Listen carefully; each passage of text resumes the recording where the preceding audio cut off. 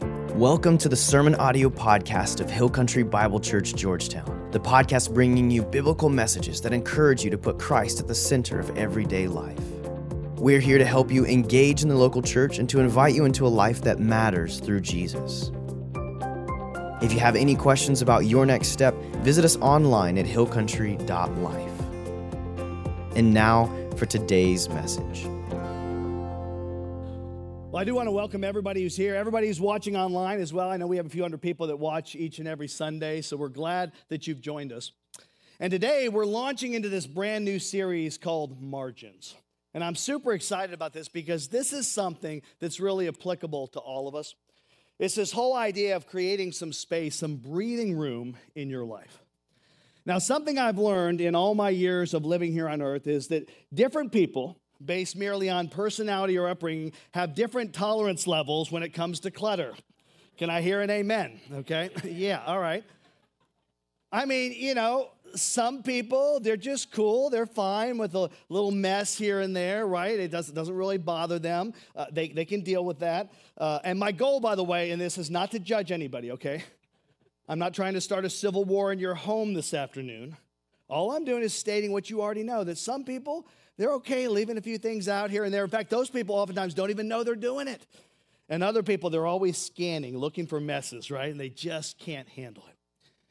Well, different people have different clutter level, comfort levels, whatever you want to call it. And I'd say that that's okay, but here's the deal. For your attic or the trunk of your car or your closet to look something like this is one thing.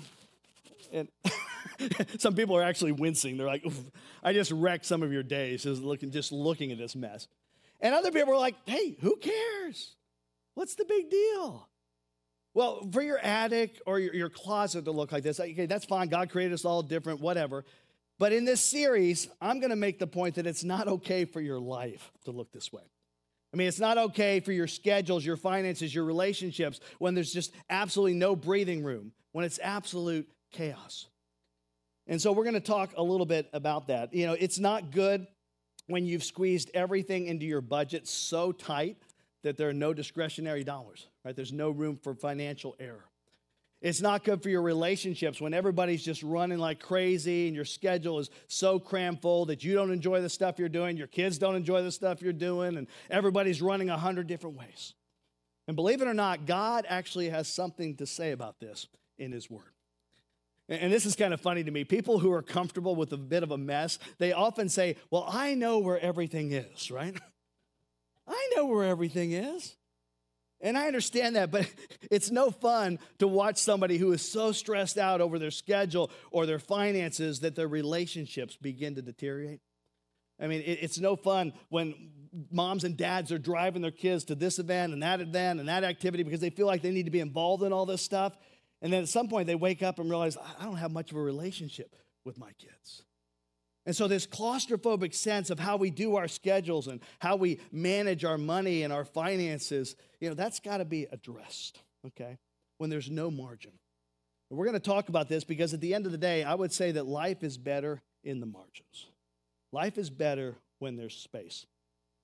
Now, what does margin mean? Well, margin, first of all, it means you don't have to drive 80 miles per hour every place you go because you're going to get places a little bit early. Margin means you actually have time to talk to the people in your family. Margin means you have dinners together. You have meals together around the table. Margin means you got money at the end of your month. Margin means you actually enjoy the stuff you're doing because you're not doing everything you could be doing and you're not doing what everybody else is doing. Margin means that you can come to church or you can watch online and actually focus. Margin means that you can pray and focus because your mind's not distracted by all the stuff that's crammed into your schedule that's just out there waiting for you to do. And for the sake of clarity, let me give you a definition of margins right up front here. Margin is the space between our current pace and our limits. So margin is the distance, the space between our current pace with our schedules, our finances, our relationships, and our limits. And folks, everybody has limits. And I know this is the thing that some of you are going to push back on during this series. I understand that. I mean, you may have incredible capacity. I mean, you may have 3 times the capacity that I have. But if you live your life at the limit, at some point you quit enjoying life. If you live your life at the limits, you quit enjoying life. In your attempt to get the most out of life, you lose control of your life. And you trade peace for progress. You trade peace for prosperity. But for you to enjoy this one life that God has given you, you need margin. And let me just up front here walk you through a few things that happen when there is no margin in life. First of all, and I think you know this, the stress levels go up.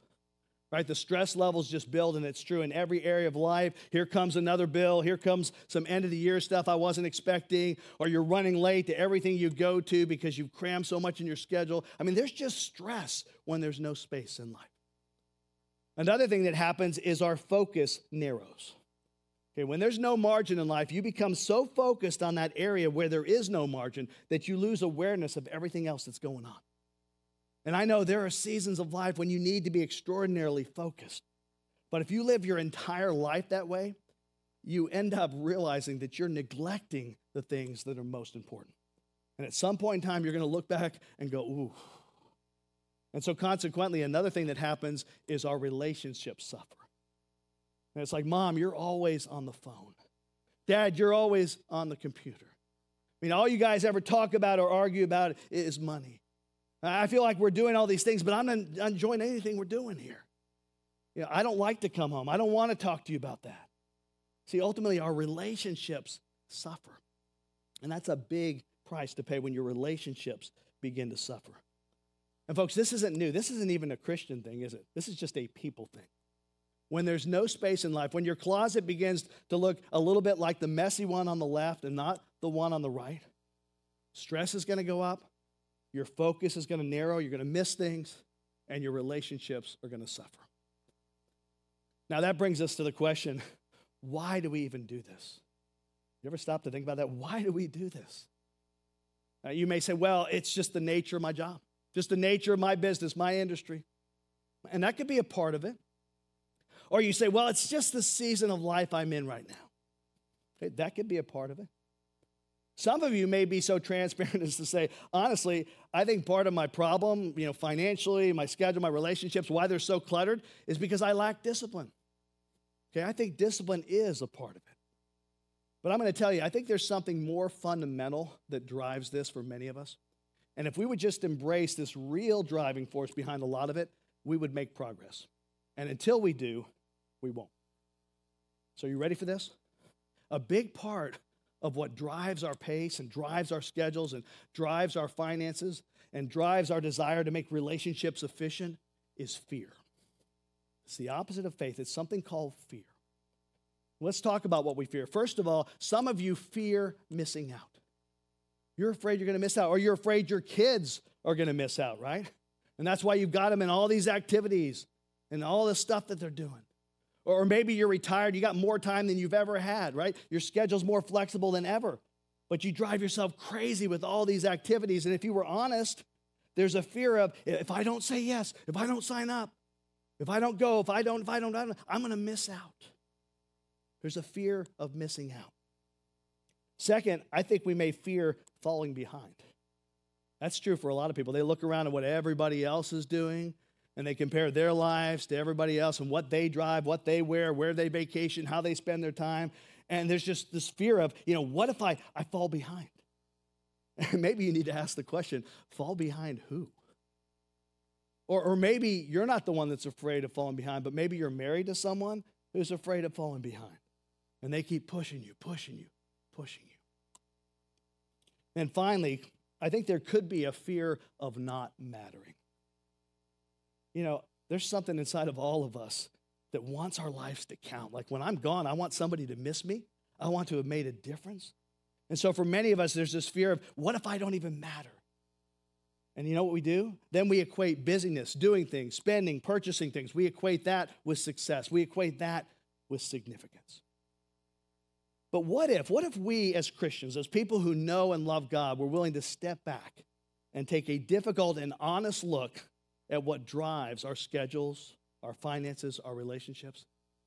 Because I think if we're honest, this lack of margin and the fears behind that, they crowd out what is most important in life.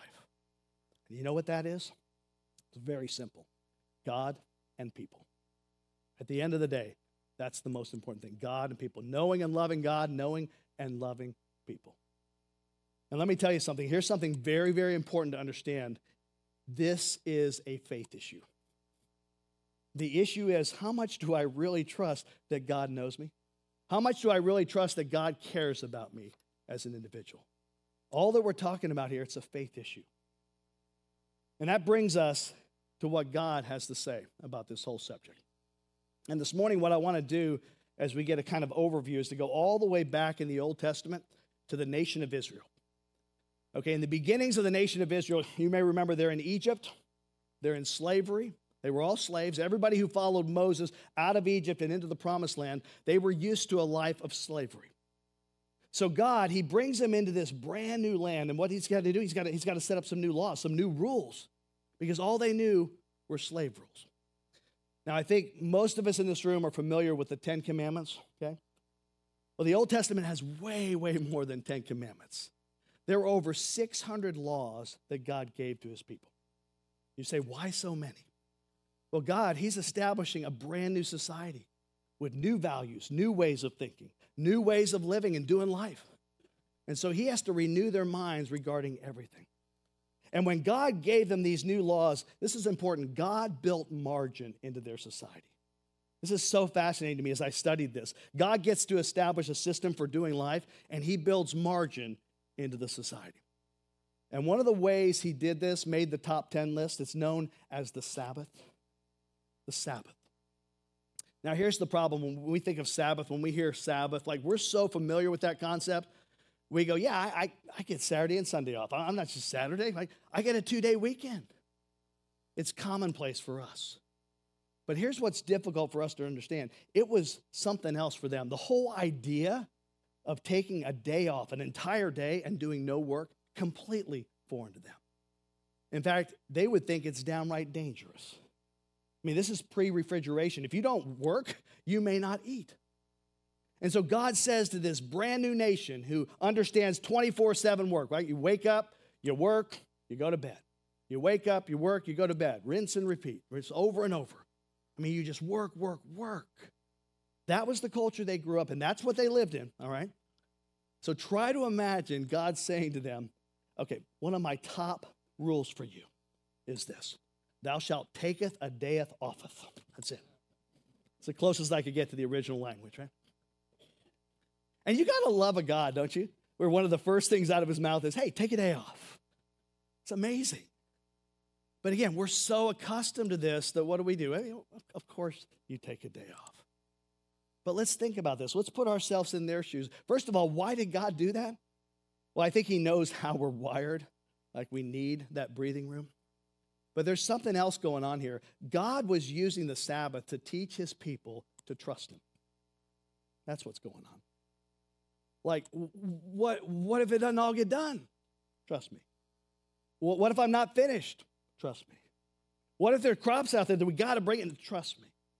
What if? God is saying, trust me, trust me, trust me. See, the Sabbath is an expression of faith. You know, Jesus said some interesting things about the Sabbath. In Mark 2:27, he said, the Sabbath was made to meet the needs of people and not people to meet the requirements of the Sabbath. See, people weren't created for the Sabbath. The Sabbath was created for people. God gave the Sabbath as a gift to mankind. Now, the other thing God instituted was known as the tithe. And this is not a message on giving, so you guys can just take a deep breath right now. Go ahead, it's all right. But in that Hebrew culture, they were expected to take some money and set it aside for the religious system. So that meant that every Hebrew family member, right, they knew this. They knew that just because the money comes in doesn't mean we just get to spend it. We don't spend everything that comes in because we're going to give a tithe. We're going to give 10% to the temple, and then we're going to give some additional funds to help out with the poor in our society. And so visibly, there was this reminder, there was this money that would sit in a jar or in a box in their home that they could not or would not or should not spend. So God built into the ancient Hebrew mindset this concept of financial margin. Like just because it comes in doesn't mean we get to spend all of it. Then finally, there's a third thing. It's the law of gleaning. Let me explain this to you. I want you to imagine living in a culture where it was kind of a hand-to-mouth culture. Like you can't preserve things for very long, and everybody by our standards would be considered way, way poor. Like you need everything you can possibly get. So you're a farmer, and the way you make your money is by selling crops. And by the way, these aren't giant fields. These would be small fields. They were run by just a few people. And here's what God institutes for the Jewish people. Leviticus 19:9. He says, when you reap the harvest of your land, do not reap to the very edges of your field or gather the gleanings of your harvest. Okay, the gleanings, that was a term for the fruit or whatever you were harvesting that fell to the ground, and it was still good to eat. It was still good stuff. But God says, if it falls down there, don't pick it up, okay? And don't go all the way to the edge. Don't glean to the edge of your field. And then God says this in Leviticus 19:10, do not go over your vineyard a second time or pick up the grapes that have fallen. Leave them for the poor and the foreigner. So once you go through and pick up those grapes, if you miss some, you don't go back a second time. Wait. That's money I'm leaving on the table. That's mine. I mean, what if? God says, no, you don't go back a second time and you don't take it to the limit. You leave it there for the poor. And then listen to how he finishes this whole law. At the very end, he says, I am the Lord your God. Thank you. It's like, huh? Did we just change subjects here? Is this a new paragraph? I mean, what? Do you know what he meant by that? He said, all this stuff I've told you, don't forget, I am Lord. I'm in charge. I can take care of you. Here's the principle. I wrote this down. I don't want you to take everything to the limit. I want there to be space. And in the space, I want you to know that I, God, will take care of you. There's the principle. Listen to how God said it in Deuteronomy 24:19. He said, when you are harvesting in your field and you overlook a sheaf, do not go back to get it. Leave it for the foreigner, the fatherless, and the widow, so that the Lord your God may bless you in all the work of your hands. Wait, what? Now we need to go over the fields like 3 times and get everything that belongs to us. God says that's not how it works.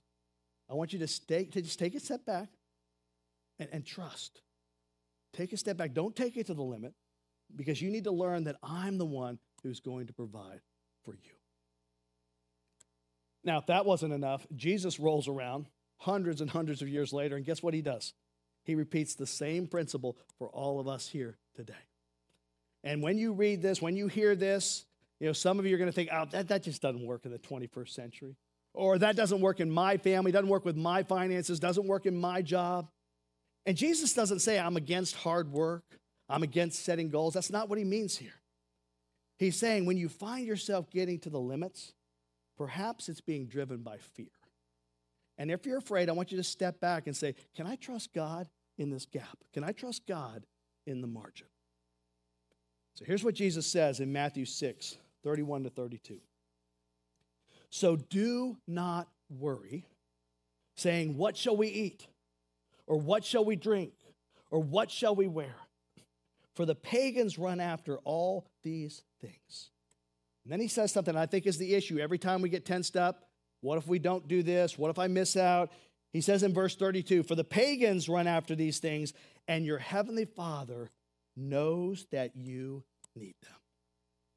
Your heavenly Father knows, people. Your heavenly Father knows that you want your kids to max out their potential. Your heavenly Father knows you want your kids to do their best and get into good schools. Your heavenly Father knows that you need to eat and live indoors.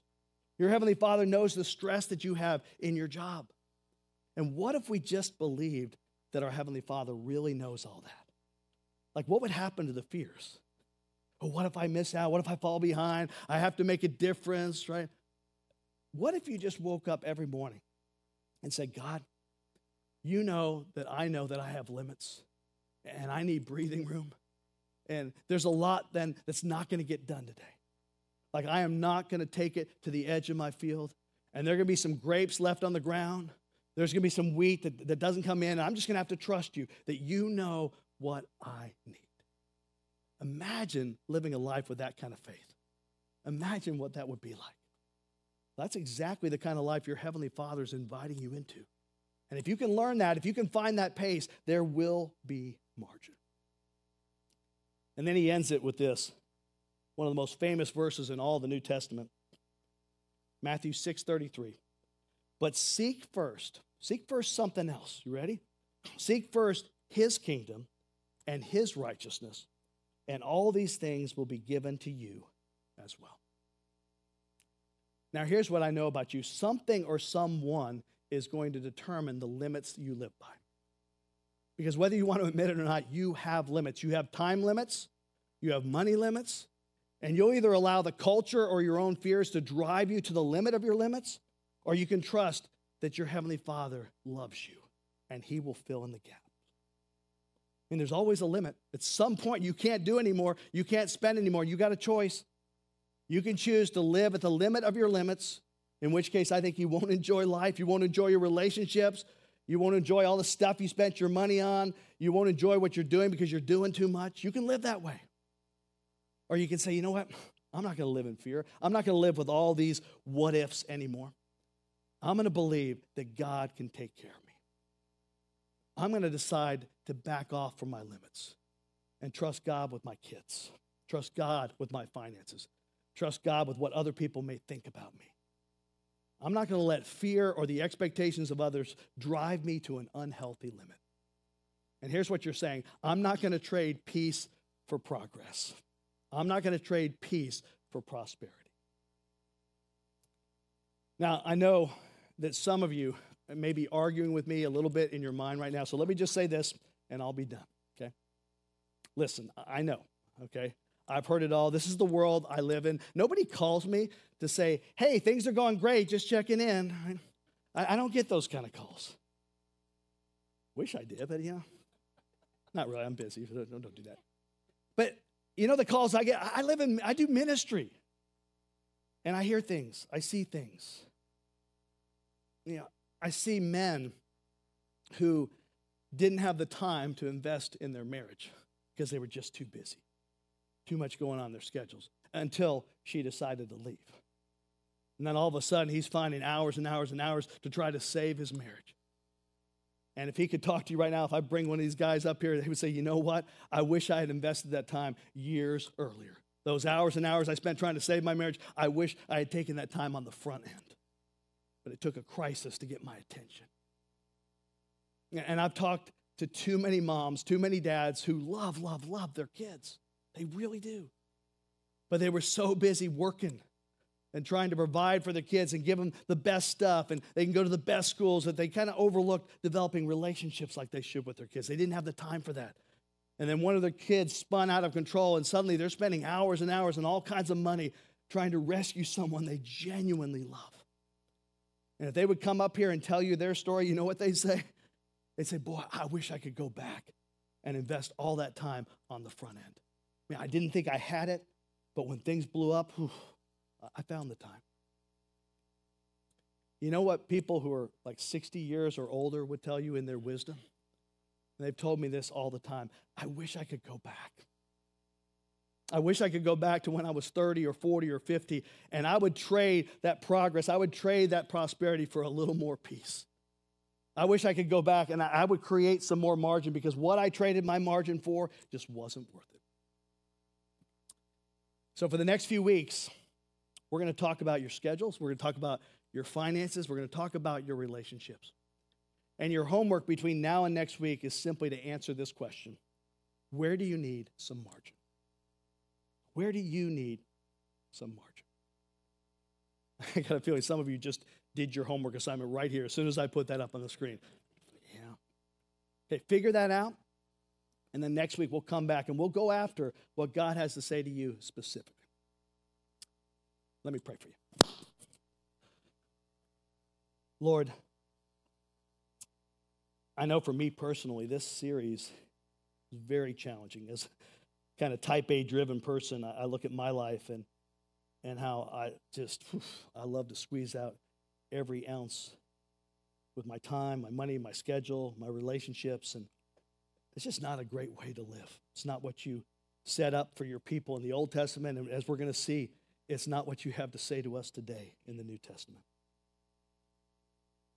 So God, speak to me, speak to my brothers and sisters in Christ here, and help us to identify the lies, the fears of missing out, and I'm going to fall behind, and maybe my life isn't going to matter unless I do something. God, would you help us to back up from that and just figure out, where is it that we need some margin? Is it in our schedule? Is it in our finances, our relationships? Where is it that we need breathing room? And Lord, we're going to trust that your Holy Spirit's going to work. And I pray that for all of us, myself included, we would come out of this series having studied your word and your truth and be different people with different priorities, so that we won't get to the end of our lives and look back and say, what if? I wish I had done this. God, protect us from that. And regardless of where we're at, maybe we're in our 60s, 70s, or 80s, there's still truth. There's still lessons to be learned. We can still learn from your word. So we love you, and we thank you for your Holy Spirit who gives us the power to do all these things. It's in Jesus' name we pray. Amen.